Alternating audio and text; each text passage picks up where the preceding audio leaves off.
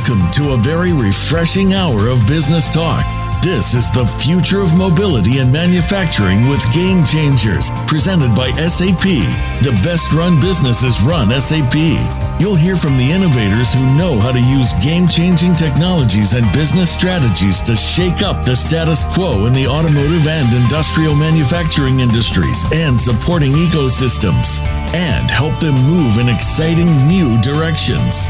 Now, here's your host and moderator, Bonnie D. Graham.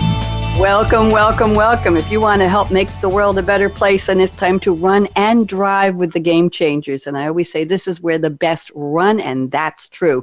So let's see what the buzz on the street is today. I have a quote from a website, JDSupra, SUPRA.com, legal news. Let's see what we're talking about. So listen up.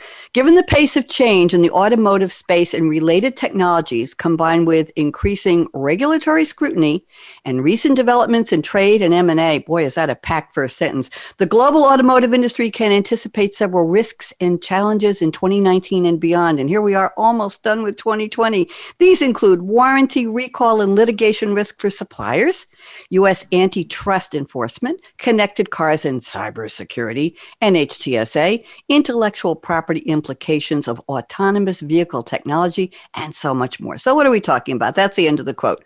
Mobility has undergone fundamental transformations in the past decade, and that means back to about 2010. From suppliers to OEMs, everyone in the mobility landscape is confronting legal questions, as that's going to be our focus. While new technologies and business models hold great promise, and this is an exciting time for mobility, we know that, they could run against current and future regulatory limits. How can automotive companies innovate confidently? That's such an important word, innovate, while protecting their businesses from legal scrutiny, and I'll even take it a step further, from legal pitfalls or speed bumps or road blockages or potholes. We'll just leave it there. I have a panel of three experts. I'm so excited to welcome them. We have Jennifer Dukarski at Butzel Long, and she said I can call her Jen. We know each other very well from so many radio shows, along with Renee Stevens and Mike Newell at We Predict, and we'll find out what their companies do. For their take on our topic today, balancing law and innovation in the automotive industry in 2020 and beyond. So let's go there. Welcome, welcome, welcome again. I'm Bonnie D. Graham. Happy to be here, and a shout out to Judy Cubis at SAP for sponsoring this wonderful series. Exciting topic today. Jen Dukarski, happy to see you. We're here on Zoom. We're live. I get to see my panelists. My listeners don't, but they get to hear you. And Jen, we'd love for you to introduce yourself. And I'm going to say there might be 5.3 people in the world who don't already know who you are. So why don't you talk to those people? I'm going to put you on speaker view. Jen, take about 2.5, 3 minutes to tell us what you do. What does your company do, your organization? And a quick overview of your passion for this topic. Can you do that in 2.5 minutes, Jen? Let's go. Let's go. All right. Go ahead. Thank you so much, Bonnie. Oh my gosh, it's just so exciting to be here. It's wonderful to be here with you. And thanks to SAP. I really appreciate the opportunity. So who am I? I like to consider myself the consummate geek lawyer. I started my career in the automotive industry. I spent 15 years before going to law school and now becoming kind of an automotive and geeky technology lawyer. So I have my practice centers around everything from NHTSA regulatory issues to driverless cars, cybersecurity, and the fear of hacking into vehicles. And just like in the movie The Fate of the Furious, launching those vehicles off of the parking garage. That's the space I play in, and I'm so excited to talk about this topic because we really kind of are at this just pivotal hinge point in terms of technology. We all love it so much. We're ready to adopt it, and we're ready to see our vehicles get smarter and smarter, and to have all of those fully functional services in the vehicle. So the time is absolutely perfect for the consumers to get great products, but at the same time, it's the perfect time for us to think about the risks that brings. So I am so excited about this topic, Bonnie, and I'm very excited to be here and practicing at this time in history. Thank you, Jen. That was a great intro. And my question for you is in terms of, well, just one thing, level set, NHTSA. I spelled it out. What is NHTSA? Just in case somebody doesn't know. What is it? They're part of the Department of Transportation, and they really have three goals. Number one, to promote automotive technology.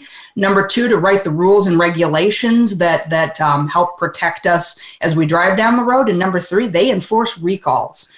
So they are traffic cop in a sense, but they're also forward thinkers who try to help us get to better vehicle technology. Thank you very much. Good to know somebody's looking out for all of us. And this show, by the way, used to be called The Future of Cars with Game Changers for many years. This is, I think, season 5 or season 6. And I used to end the shows by asking, and I'll do this separate from your crystal ball predictions, in the next 5 years, will you still have the keys to your own vehicle in your pocket, on the table, in the little staging area next to your front or back door? So don't tell me yet, but it will be interesting. So thank you very much, Jen. Pleasure to see you again. I've seen you many, many times in the past few months. We worked together on several series. Renee Stephens at We Predict. You're up next. Renee, please talk to our global listening audience. What do you do? What is We Predict, in case they don't know? And what's your passion for the topic? Welcome, Renee. Awesome. And thank you, Bonnie. It's great to be back here with you. And thanks to SAP as well for inviting We Predict on. So I'm head of automotive for We Predict. It's predictive analytics as a service company. And we've been helping the automotive industry, the heavy equipment industry, a lot of various industries for the last 10 years, really understand some of these risks that are facing them. On their products, on their components, and what they need to do to get ahead of that, and also to be able to basically beat the prediction. You don't want the prediction to come true, right? So my background, I mean, I'm a passionate data person, so I'm probably the original data geek. And I was data before data was cool. I 28 years at General Motors, running their global quality analytics here overseas. And then I moved to the customer side with J.D. Power and ran U.S. auto quality for J.D. Power. So kind of taking in what's that experience with mobility and what are people comfortable with and not. And then moving to how do we get ahead of these trends in We Predict, as we looked at the importance and the rising importance of predictive analytics with all of these really cool techs and new ways that consumers are now wanting to consume vehicles. You really need to stay ahead of the trends, and that's exactly what we do with We Predict. So excited to be here, and it is a crazy, interesting time in automotive. I've seen more changes in the industry in the last 5 years than I did my whole career, 30-plus career. And it's not letting up. It's still moving along. So I'm real excited to talk about some of those aspects today. Thank you, Renee. Pleasure to have you. And I've worked with you and Mike as well on other radio series. It is a fascinating time. And for the consumer, all we know is, well, right now, I'm coming out of, hopefully, a pandemic, global pandemic for last 8-9 months. The time is just disappearing this year. I can't wait for New Year's Eve 2021 and hoping for something better. But the question is the car in the garage that hasn't been driven much in the past 8 months, is it going to last another year or two? Are there new models? Do I have some pocket change? I want to go buy a new car. Is there anything new in the tech in the car? As a consumer, do I need to deal with who owns the data if I have Wi-Fi in my car?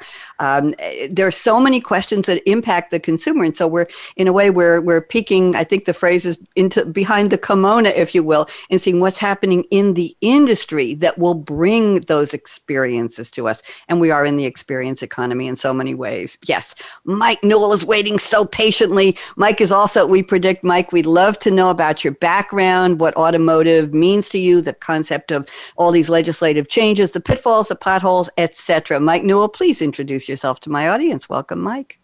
Hi, Bonnie. Thank you so much for having me back, and thank you to SAP as well. I'm the Vice President of Sales at We Predict, and Renee did a very good job of outlining exactly who we are, but my passion for automotive and data is a third generation former Chrysler Group member on the supply chain and the procurement side, and then make the transition to the dark side of sales and to tier one companies with Martin Rea Hansel, on carbon composites, and most recently, We Predict. And really the passion is taking the data and being able to clear up a lot of the gray areas that are out there, the government side, the quality side, the finance side, the manufacturing and commercial aspects. So it's really just working, put the best vehicle as we head forward in the mobility sector. So it's great to be on the forefront of the technology and working on the advanced side to watch all this happen going forward. Thank you very much, Mike. Pleasure to have all three of you. I appreciate your expertise, and we're going to look behind and see what's going on. But first, this is the part of the show where I've asked my three esteemed panelists to send me a quote from a book, a movie, a song, preferably a movie or a song that has absolutely nothing to do with our topic. I've done a little research on the background, the attribution, if you will, of their quotes, and they're going to explain in their own words what in the world the quote has to do. They will drive us to what the quote has to do. I'm trying to use some metaphors here with the topic. And if you're just tuning in, this is the Future of Mobility and Manufacturing with Game Changers Radio. We are live, presented by SAP, and our topic is balancing law and innovation in the automotive industry. I'm Bonnie D. Graham here on the Voice America Business Channel, and we have Jennifer Dukarski, we have Mike Newell, and Renee Stevens, and Mike Newell, and I've got your pictures mixed up in the wrong order here, so forgive me. So let's go to the quote from Jen, and Jen has sent us a quote from Florence and the Machine, and the song is No Light, No Light. Let me just give a little background here. Florence and the Machine, spelled out A-N-D, stylized as Florence + The Machine, an English indie rock band that formed in London in 2007. Boy, time flies, doesn't it, Jen? Consisting of vocalist Florence Welch, keyboardist Isabella Summers, guitarist Rob Ackroyd, harpist, I didn't know they had a harp, Tom Monger, and a collaboration of other musicians. Their sound has been described as a combination of various genres, including rock and soul. They've been nominated for 6 Grammys, and they performed live at the 2010, that was 10 years ago, MTV Video Music Awards and the 2010 Nobel Peace Prize concert. That's something. Here's the quote Jen has selected from Florence and the Machine. You can't choose what stays and what fades away. I wish I could sing that for you, but I wouldn't dare. Jen, how did you pick this quote? What does this have to do with our topic? Go ahead. Well, it's really kind of relevant to the nature and when you're thinking about regulations and changing technology, there are a lot of things that we want. There's a lot of technologies and parts of the car that we enjoy, but it's not just our own decisions. We are influenced by regulation. We are influenced by a lot of external factors. So we don't get to choose what stays and we don't get to choose what fades away. It's something that's a little bit beyond our control. And really, that's what Florence is singing about there, that things are sometimes beyond our own control.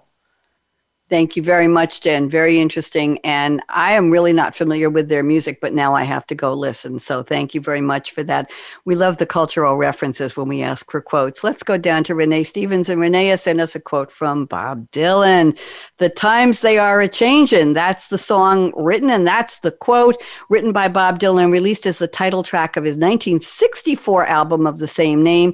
He wrote the song as a deliberate attempt to create an anthem of change for the time, influenced by some Irish and Scottish ballads. It was released as a 45 RPM single in Britain in 60. Does anybody remember 45 RPMs? Unfortunately, yeah. Well, I had a whole collection. I had boxes of them, for goodness sake. And it reached number 9 on the UK singles chart, and it wasn't released as a single in the US. Very, very interesting. Did you know that that Bob Dylan's original handwritten lyrics for The Times They Are A-Changin' went into a memorabilia auction with a starting price of $2.2 million? Mm-hmm. And it's actually, the article was dated April 20th of this year. If the price is met, it will set a record high for song lyrics. The previous record was reached in 2014 when, like a Rolling Stone, his lyrics were purchased for $2 million. And he wrote them, handwritten them on a sheet of paper. And there were little fragments of notes from other things like Tommy Blake's Sweetie Pie and 42nd Street Photo Booth, Peter Banjo and the Carter Family tune that he wrote in the margins. This is gold for people who collect this stuff. So there's the quote for The Times They Are A-Changin'. Renee Stevens, talk to me. I think we know why you picked it, but we want to hear it in your own words. Go ahead. No, exactly. I think that could be our motto for this year. Times are changing, and we don't know what direction. You know, if you think of Bob Dylan, I mean, that's what you think of is the man who talks about changing times, changing new directions. I can just remember going down into downtown Detroit where Harpo's, used to go see him down there, and everybody would come together just to listen to his ballads, just because he embraces the change. I mean, it's going to happen. It's coming. You have to embrace it. And I think that's the world we're in today. Everything is changing for us. Not just obviously this coronavirus situation, everybody's trying to figure out, but really in automotive, the new business models, the new ways that we have to react to, as Jen just said, regulations and, what our expectations are from the government, from companies, what consumers' expectations are of how we interact, or how manufacturers and how dealers interact with them. There's so many aspects of business that are changing today, that you try to get the dartboard to keep up with them, and it is really difficult. You really need that whole concept of it takes a village to raise a child, and you really need that village of people, that collective understanding, and you need to reach out to different sources to really understand some of the trends that are going on and know how you need to react. And for some people, that's not very comfortable. And for others, it's more of an adventure. But again, that whole, Bob Dylan is kind of the, light source for a lot of that thought pattern on changing, and times are changing. We need to understand what the new roles are. We need to understand what our role is and how we capitalize on that, how we interact with that, and what next steps that we need to take. So it's an exciting time, but also, something scary for some people. It's very scary. And Renee, while you were speaking, you said the light bulb, and it was interesting. I have a desk lamp here, and it just went out. And I've had this lamp since I was a child or a teenager. And it clicked off, and I turned it on. It's not coming on. And you said the light bulb goes off. And I said, yes, it just literally did. But Renee, when you were talking, I'm thinking my favorite phrase has been a French phrase. Jen speaks Francais, so she'll understand it. Plus ça change, plus c'est la même chose. The more things change, the more they stay the same. I don't think that's true anymore. Plus ça change, plus c'est la même chose. I don't think anything is the same as it used to be. I think we're in uncharted territory. We're driving into it, there's a metaphor, future mobility, into an abyss, uncharted territory. There's fog, there's smoke, in many places there is, and we're going into roads that we've never been through before. So wonderful quote. Thank you, Renee. I appreciate it. And Mike, let's go to Mike Newell. And Mike sent us a quote from Sylvester Stallone playing Rocky Balboa, 2006 film written by, directed, starring Sly Stallone as underdog boxer Rocky Balboa, the sixth film in the Rocky series, which began with the Oscar-winning Rocky 30 years earlier in 1976, followed by Creed in 2015. Anybody doesn't know the franchise? Balboa is a retired widower living in Kensington, Philadelphia. He owns and operates Adrian's, an Italian restaurant named after his late wife. He decides to try his hand at one final boxing match, ending up in an exhibition against the reigning champ. I'm going to try to do this in a Rocky accent. Mike, you're just going to have to bear with me and forgive me. I hope I don't butcher this. But it ain't about how hard you hit. It's about how hard you can get hit and keep moving forward. How much you can take and keep moving forward. That's how winning is done. How bad was that, Mike Newell? Rescue me, please. That was excellent. That was absolutely fine. And the meaning is still the same, applicable to life, technology, business, and in all aspects. And, when you start looking at new technologies, game changers, regulations, and being on the forefront of technology, there's certainly going to be more knockdowns than successful paths. And so that quote to me is very personal, but it's, the willingness to hear no, not accept it, push forward, and work on getting your message, the technologies out and implemented. Thank you very much. I want to thank my three panelists for your extra special work finding really cool quotes. We really appreciate the movies and songs are our favorites. So thank you. Now it's time for the roundtable. And Jen Dukarski, I'm going to start with your your statement number one, I'm going to read it as just one long sentence here and ask you to expand it. Take about 2.5 minutes, 3 minutes if you want. Nobody's clocking you. And then I will invite Renee to agree or disagree. And Renee, if you disagree, that's cool. If you agree, add something to it. Add your own thought leadership, your own point of view on Jen's topic. And then Mike, you'll get the privilege of agreeing or disagreeing with either or both of the other panelists. And then we'll pop back to Jen and ask her if she wants to talk to either of you. If not, I'll pick a statement from Renee. We'll go around the table and one from Mike, and let's see how much we get to. So Jen told me the following before the show. She says, people will say it's the fox guarding the hen house, but the fastest way to advancing certainty in emerging technology is to continue relying on standards organizations to establish the rules of the road for technology. Very serious. Jen, please expand this, unpack it, as they say on the news. Tell me what in the world this means, and then we'll go around the table. Jen Dukarski, you're up. All right. And people really do look at it as the fox guarding the hen house. When you think about it, the standards organizations are made up of engineers and people within the industry. And what they're doing is they're creating the rules of the road. They're creating the standards by which we hope our technology performs. Now, I think this is actually important in this time of change because the standards organizations and the people within the industry are best able to actually make the speedy changes to bring technology to the forefront in a more rapid way. When you look at the work on autonomous vehicles, for example, that NHTSA has done, it took them a while, but back in April of 2020, April of this year, they finally came out with a list of 12 of the federal motor vehicle safety standards and some potential proposed changes that would allow vehicles to get on the road. Now, they identified so many more of those regulations that would need to be changed. And they gave so many different proposals that they didn't finally fix on any one given solution for these different 12 rules.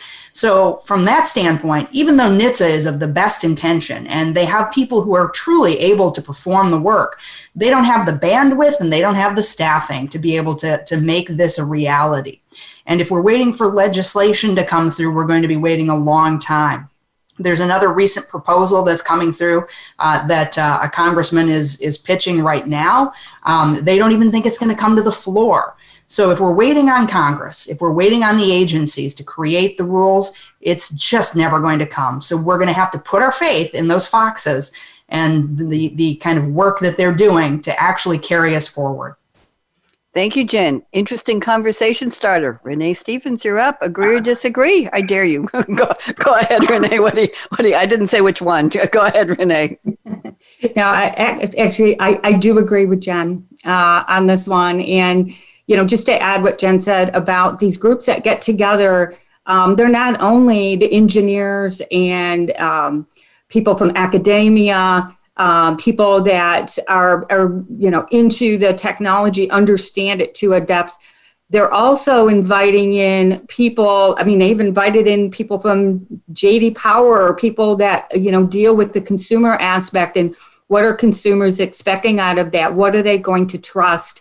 Because a lot of these new technologies will not be used unless people trust them. So you can put all this great stuff in the car, but unless it's automatic, people won't turn it on. In fact, they'll find a way to turn it off unless they trust it. So it's not, actually even the fox there. It's actually a bunch of foxes, or the fox and maybe the rooster and all sorts of folks now that are looking at these.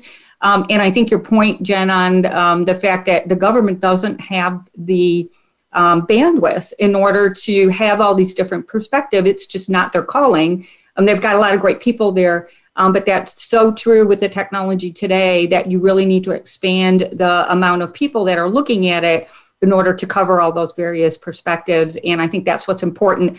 Nothing will be perfect to begin with, but I think the more perspectives, the better chance we have to succeed with these new technologies because they can save lives. Thank you very much. That's another important point. Mike Newell, love to get your POV, either or both of your colleagues on the panel. Where do you sit or stand, or where do you drive on this one? Mike, go ahead. I absolutely agree with Jen and Renee on this one. And to Renee's point, that it takes a full collaboration from all different companies, all different cross-functional functions to be able to go ahead and bring all of this into play. To be able to go out there. It's one thing for the government to be able to set regulations, and it's up to the collective effort of everyone to deliver in that respect and be able to implement it and make the consumers feel safe and put the safest product on the road. So I have to agree with Jen on this topic. Thank you very much. Jen, I'll give you a minute here. Do you want to respond to, I know they agreed with you, but any nuances you want to approach before we move on? Well, I think Renee's mentioning the fact that consumer organizations are also getting involved in some of the standard development makes it feel a little less like it's truly the fox. Or as she suggested, there's a whole host of other animals that have joined the fox. But I know it sounds uncomfortable, but I think we all just need to get, to get to a position where we're satisfied with the work that is being done. And I think that's a big thing going forward. Thank you very much. Good opening around the table, Jen Dukarski. Thank you for that provocative statement. Renee Stevens, I'm looking at your statement number 2. I think this would be an interesting place to go. You say manufacturers and suppliers are excellent at what they do: design, build, and deliver products to the market. But in this age of mobility, despite all the tremendous human resources they have, there is a growing need to partner with others who have niche experience in areas like data science, AI, that's artificial intelligence, digitization, some people call it digitalization, they like extra syllables, and robotics. I'm going to stop there because you really packed a lot into this. Renee, why don't you unpack this for us, literally and figuratively, and then we'll go around the table and see what Mike has to say. And Jen, Renee Stevens, you're up. Awesome. Yeah, thanks, Bonnie. So, the point here, it kind of expands the point we just discussed. So there's so many aspects of manufactured business that are changing. And obviously you have some great people and some, very deep knowledge on manufacturing and designing, building, and selling vehicles out there in the field. But every aspect of what they do is changing. From the plant floor, from what do we need to do to keep people safe on the plant floor? What are the things that we can automate?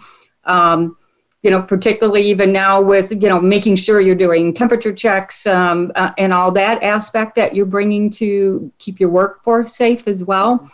To now, if you think about how companies are selling vehicles, and consumers more and more want to reach out in the digital world. They don't necessarily want to come to a store or a retailer to go see a vehicle. They want to shop online, do all their forms online, click the button, and here it comes. I mean, that's just the world we are in today, and it's very different than the way it was. And I call this partnering because it can take experience that maybe a manufacturer is not. Has not developed yet as a company. And so they need to partner with other companies that specialize in those areas. Take our predictive analytics as an example. I mean, that whole area of looking for risk, again, is something a company typically tries to do, but to get down to the level that you need to today in order to see some of these changes that are coming in a quick succession on you to be able to react, because designs take a while to change. You need to find them way ahead of time, maybe even 1 or 2 years ahead of time. And so to have that kind of knowledge and talent, sometimes it takes partnering with others as opposed to trying to do it all yourself. And I call it the not invented here syndrome that a lot of companies still have. And hey, we can do it. We've got the best people if we don't want to hire them. But I say, more and more the way the world is working is do what you're good at, do what you're great at, and also bring in others who are great. And the combination will be, will help you succeed going forward. Thank you, Renee. Great points. I'm just going to make a sidebar comment here. We do have a series called The Power of Partnerships with Game Changers, and we talk about this. But past couple of years, we've started to talk on many of my Game Changer shows about the fact that industry lines are blurring. Not only are there new entrant startups coming in, for example, take banking, neobanks. Who knew you could bank at places that don't have the big pillars in front, and you could do it all online. I deposit my checks from my phone, for goodness sake, not even to a bank, to a brokerage. So many changes, but that idea of bringing in people who are better at a certain part, whether it's a supply chain supplier, an OEM supplier, whether it's an engineering something that they have the experts. There is this, you mentioned it takes a village, Renee, and that seems to be the mode in the necessary path forward for automotive and for many other industries. It's stop putting up the barriers and saying, this is just what we do. We're the only ones who do this. No, you're not. You need to expand, and it'll be interesting to see in the next 5 years where industries settle out. Who gets to say, my company is in automotive? Well, but wait a minute. We thought you were making parts for retractable pins. No, we're now providing springs for some special mechanism in a car that still needs, who knows? So this is exciting. I didn't mean to take away your thunder here. Mike Newell, we'd love to get your point of view. I was just so excited by what Renee said. Mike, you're up. Agree or disagree with anybody? I agree 100%. It really piggybacks off the first topic where, it takes a collection of different companies and different data sets that are available in the information age today to be able to put a complete picture. Everything is based on data, and there are a number of companies that have a competitive advantage in different sectors. The issue that we've seen is, if it's not your data, everyone's a little hesitant that you're looking to replace their data, when indeed by collaborating with a full industry outlook, you're actually getting answers to a lot of the gray areas and information we just didn't have a year ago. And as we continue to move forward, you're going to see more opportunities, more data points, more analysis out there to make the best decisions going forward for the industry. And so I think 100% it has to be a partnership and a collaborative effort among all industries in all data sets. Thank you, Mike. Jen, join us, please. What do you think? I think that's true, but I think that that's really a basic presumption, and that brings with it a lot of new stressors. So I absolutely agree with Renee, and I absolutely agree with Michael. But the problem is when you start getting these collaborative efforts going between and among these different parties who've never talked before, who most of them don't even speak the same language. And I don't mean literally the English versus Francais. I mean, take somebody from Silicon Valley who is used to developing software or who's doing data analytics, and bring them in and talk to an old school automotive manufacturer who has been making hardcore car parts for the last 100 years. And you're talking about people who really have such a difficult time communicating and negotiating out a contract. That's where the challenge comes in. When you're starting to talk about things in terms of data and data compliance and regulations, privacy concerns, and you have these automotive manufacturers who've made seats forever or who've made steering columns forever, it is an entirely different world, and those negotiations are just challenging. So it's absolutely true, but that's where the honeymoon period is, in the fact that we need to collaborate. And that's when the hard work of the true marriage takes over. And sometimes it becomes a more bleak picture, but sometimes it really does end up as a wonderful partnership. Thank you. Very interesting. That was a good reality check. Renee, this was your topic, your conversation starter. What do you think about what Jen just added? Yeah, I totally agree. I mean, it's kind of like dating. So you're on your best behavior when you're dating, and then when you get married, you find out, oh my gosh, here's what I'm living with. It's great, but it's really, you do get people that have a different viewpoint, and so understanding where someone's coming from and what's important in their world. That now might be part of your world when you get into is very key.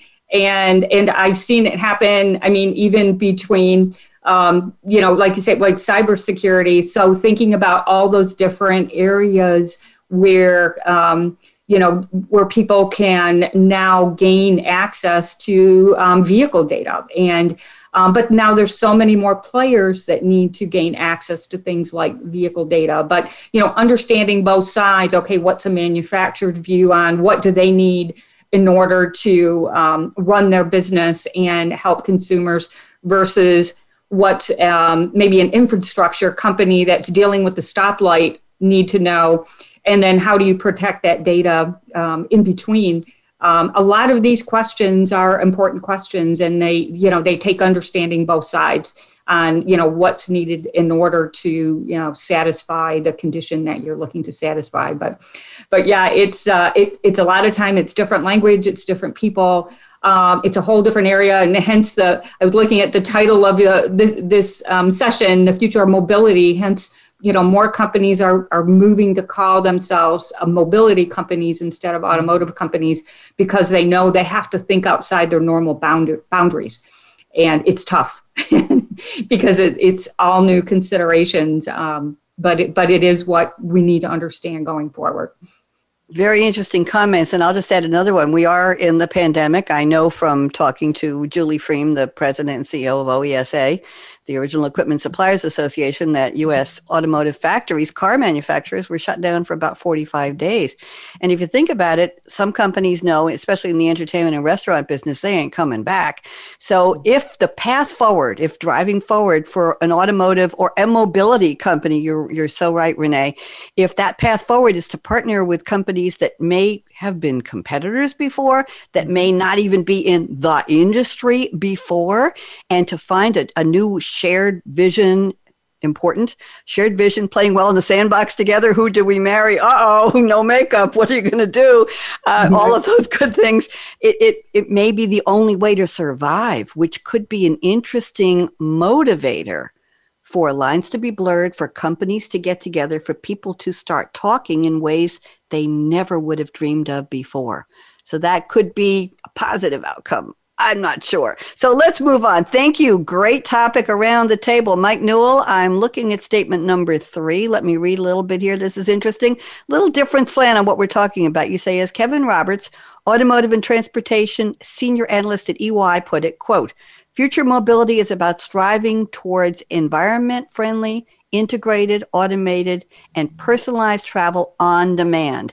And Mike's comment is, it might seem counterintuitive, but it may be easier to forecast the long-term future than the near term. Interesting. What does this have to do with our topic? Mike, go ahead, talk to us. Well, thank you. Yes, and I do believe it is going to be easier to project the long term in, say, 2050 than the 2030 timeframe. And as we look now, the governor of California mandated that by 2035, there'll be zero emission or all EV vehicles that will have to be purchased. And, basically from that standpoint, it's a serious technology change, and it's a significant design issue that needs to be resolved and rectified going forward to make that kind of mandate. So, I think we've all seen now in a lot of the urban cities, you see the electrical scooters, the bikes. I think we've all used an Uber, a Lyft, a taxi, certainly to take a train. And it's just really the short term. I can see a lot of possibly the commercial delivery trucks going EV, see a lot of the, the scooters, the big areas, the big cities, taking an Uber to a train, taking a train, renting a bike or a scooter to get to work, and vice versa. It's significantly different than what we're used to today. And there's no arguing that the combustion engine is ultimately on its way out. And certainly by 2050, I think that seems very realistic that, we may have an EV autonomous / Jetsons kind of setting. But I really think between now and, the short term, I think there's going to be a number of different variants of EVs and potentially autonomous vehicles. But I think going to full level 5, which is completely autonomous vehicles and EV, I think is not possible at this point in time. Interesting. I love the Jetsons mention. We need to get somebody to pick up lines from the old Jetsons shows. I think I vaguely remember the Jetsons on TV. I might say maybe from the womb. I don't know. I'm not admitting to anything, Renee. Renee, didn't you say you were you were a data nerd before the word data was popular? Yeah, I was. Yeah. I mean, it was like, you're in the data group? What's the data group? Well, I didn't know that I was the quality group. Yeah. I didn't know I was considered an early woman in tech until somebody told me, because I was a programmer analyst for the state of Oregon back in the in the days of when I had to climb up on a step stool to put a disk pack in the drive. Key punching, Xerox Sigma 6 CP5, COBOL, early, loved it. PL1, IBM 4341, finally got an online editor and we didn't have to key punch anymore. Wow, those were the days. I didn't know I was early at anything. I thought I was late. So anyway, it was just interesting times. Mike, loved your topic. Let's go around the table. Let's see, sitting next to Mike is Jen. Jen, talk to us. Oh, holy cats. There's a lot to unpack there. And Yep. What I really think is interesting about that prediction and the way that Mike handled it is the fact that there is this squishy time period. And I think a lot of it's squishy for a number of different reasons. I mean, we have the fear of consumers adopting technology. It's easier to say, well, we'll get there in 2050. We'll have figured out all of the bugs and we'll get rid of the kinks. But I mean, consumers see the TV shows with bad things happening. They see the Will Smith movie, I, Robot, and the robots taking over and the cars going crazy. So there's just this inherent fear, and it's consumer adoption issues. Then you have the regulatory issues where really things are not keeping up. And I mean, California is being California. They're pushing ahead with whatever it is that they think is important to them right now. And God bless them with their unique situation and some of the troubles they're going through. They have to think outside the box, and that's always pushing us along faster than normally we would go. So I do think there's going to be a lot of chaos in trying to figure out even how to get to 2050.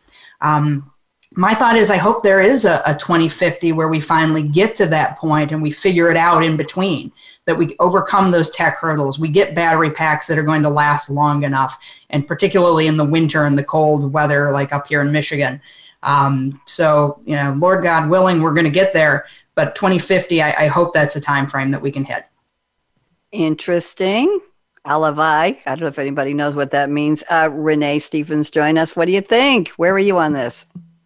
Yeah, I agree with both Mike and Jen. I mean, there's a lot that has to happen in order for us to go even all electric, which is probably, the more nearer term viewpoint, but even to go all electric. So you got to think about infrastructure. We're still totally not there on infrastructure.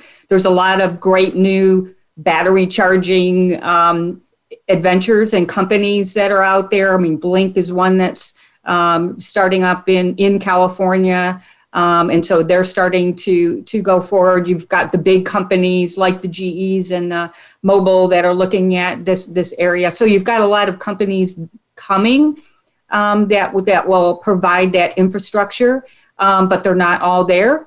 So you can't go to a parking lot today at your local grocery store and plug in everywhere at every local place. So there's a lot that has to happen, and a lot of these companies they have their product development pipeline is filled with electric vehicles that the expectation is consumers will buy because that's what will be available. But there's still so much that has to happen between now and then to get people more in line with them. Now, some companies are starting to find ways to get people, a little less scared of maybe, purchasing an electric vehicle. So maybe go rent one. And so they'll put it in their service loaner fleet and let people play around with it.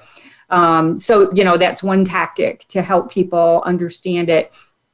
So that will get there. When you think about AI, you get into that whole trust factor, but you do have in the heavy equipment industry where like the mining and, when you look at some of the industries where, it's not so, there's not, passengers and there's not people that are engaging with that. So, putting it up and setting it up in an area where there's, less of a safety concern and you're more, providing a more convenient way to do work, I think is where we'll see a lot more adoption, like in the trucking industry and in those aspects. But we've got a long way to go.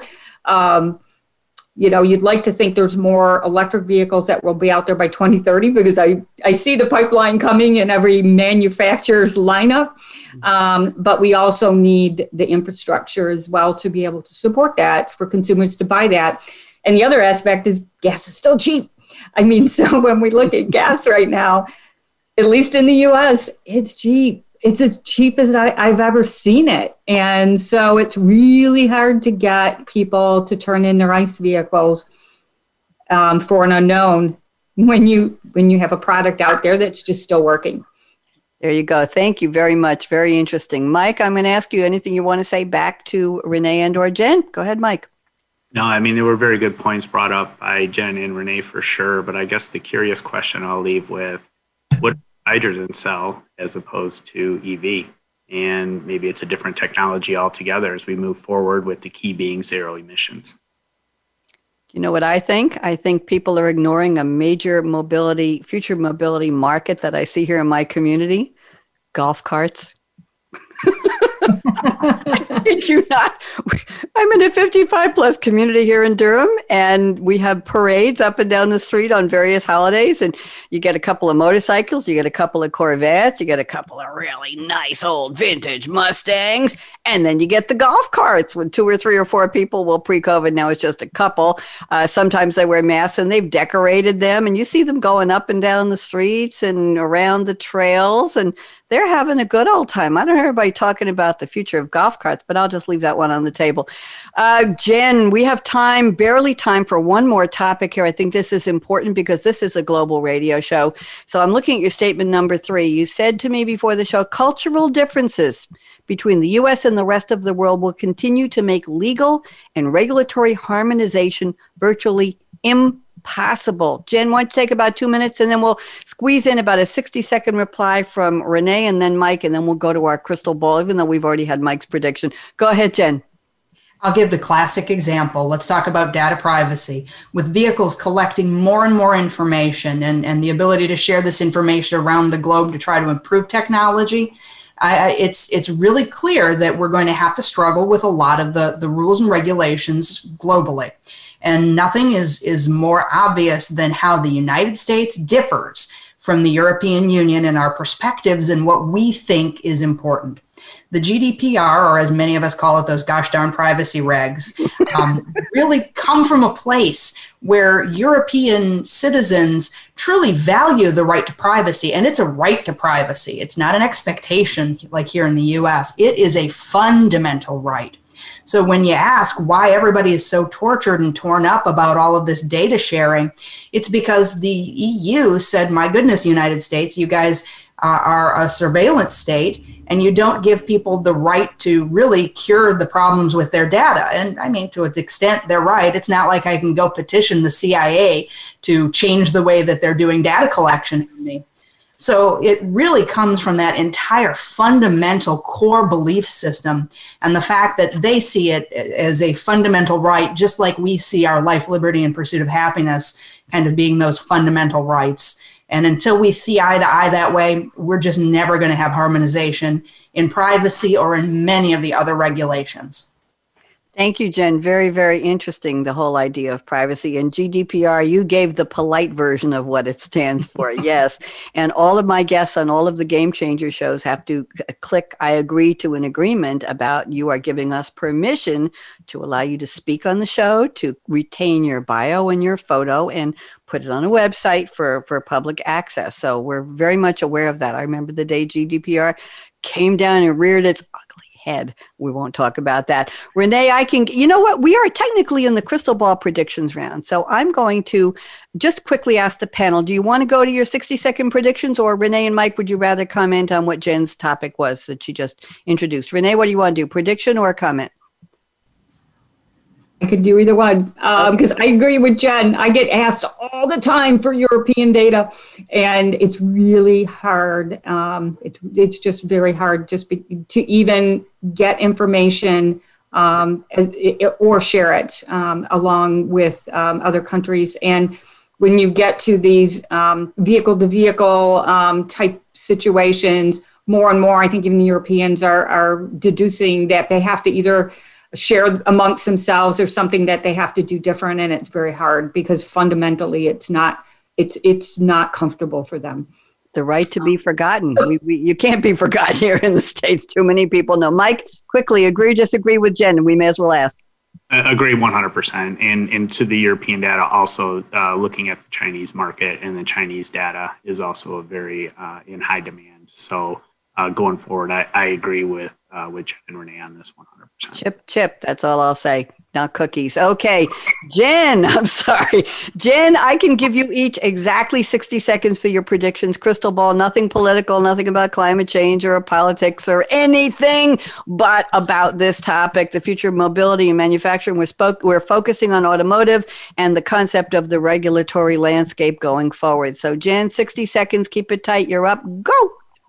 We're going to have a lot more going on in the area of cybersecurity, and that's not just going to be in the cars.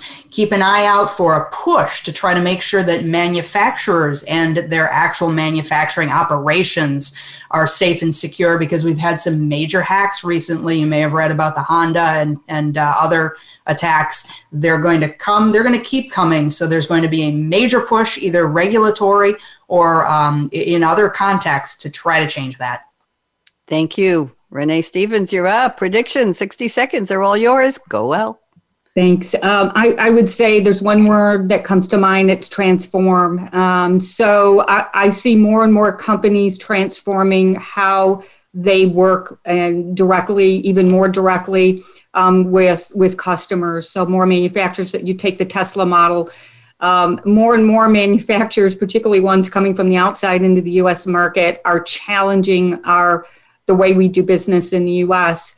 And so I think more and more we're going to see this concept of working directly with customers, whether it's through the retail network or outside of the retail network, will come into play more and more. I think more people are going to question that. Thank you. Mike Newell, you're up. What do you see?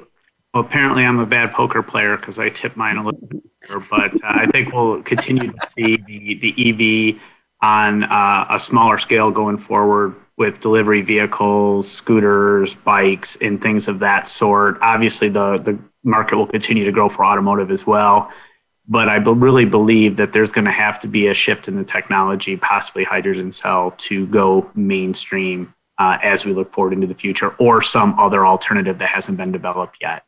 So I would look for the technology to continue to change and improve going forward to hit the zero emission target. Thank you very much, panel. We have about a minute and a half to spare. Oh my goodness, it rarely happens. So I'm going to go around and ask you quickly, by 2025, do you expect to still have the keys to some vehicle that you own, lease, rent, borrow in your driveway, in your garage, on the street in front of your house, on your roof, in your rec room? I don't know where it would be. Jen, keys, yes or no? Absolutely. Yes. Renee? Yeah, I do. I think so. Mike, you with us? Absolutely, no question. You know, we talk sometimes about millennials, people with millennial children who say they don't even want to get a driver, young millennials, because the leading edge millennials are already in their mid-30s and they're in executive positions in companies all over the world. But the younger millennials, Gen Y, Z, I'm running out of alphabets here, they don't even want to get a driver's license because they have no intention of ever driving at all. I say get it, it's a good ID, but that's besides the point. So we have just about enough time for me to do my thank yous. To my panelists, you are wonderful. You're all naturals, great conversation, great energy, great verve. I really appreciate the three of you. Shout out to Judy Cubis at SAP for sponsoring this exciting series, and certainly had an exciting roundtable today. Thank you to my engineer extraordinaire. He calls himself my sidekick, and I think he deserves that. Aaron Keller at World Talk Radio, Voice America, the business channel. Thank you, Aaron. And now I'm going to do my closing, and here we go. Fasten your seatbelt. Hey, what are you waiting for? My car's getting 2.5 months to the gallon. How's yours doing these days? And I'm never giving up the keys. I'm on my 5th Z, and you know what that is. Vroom. Go out and be a game changer today, just like Jennifer Dukarski at Butzel Long, just like Renee Stevens at We Predict, just like Mike Newell at We Predict. Bonnie D. Graham signing off. Everybody wave. Bye-bye.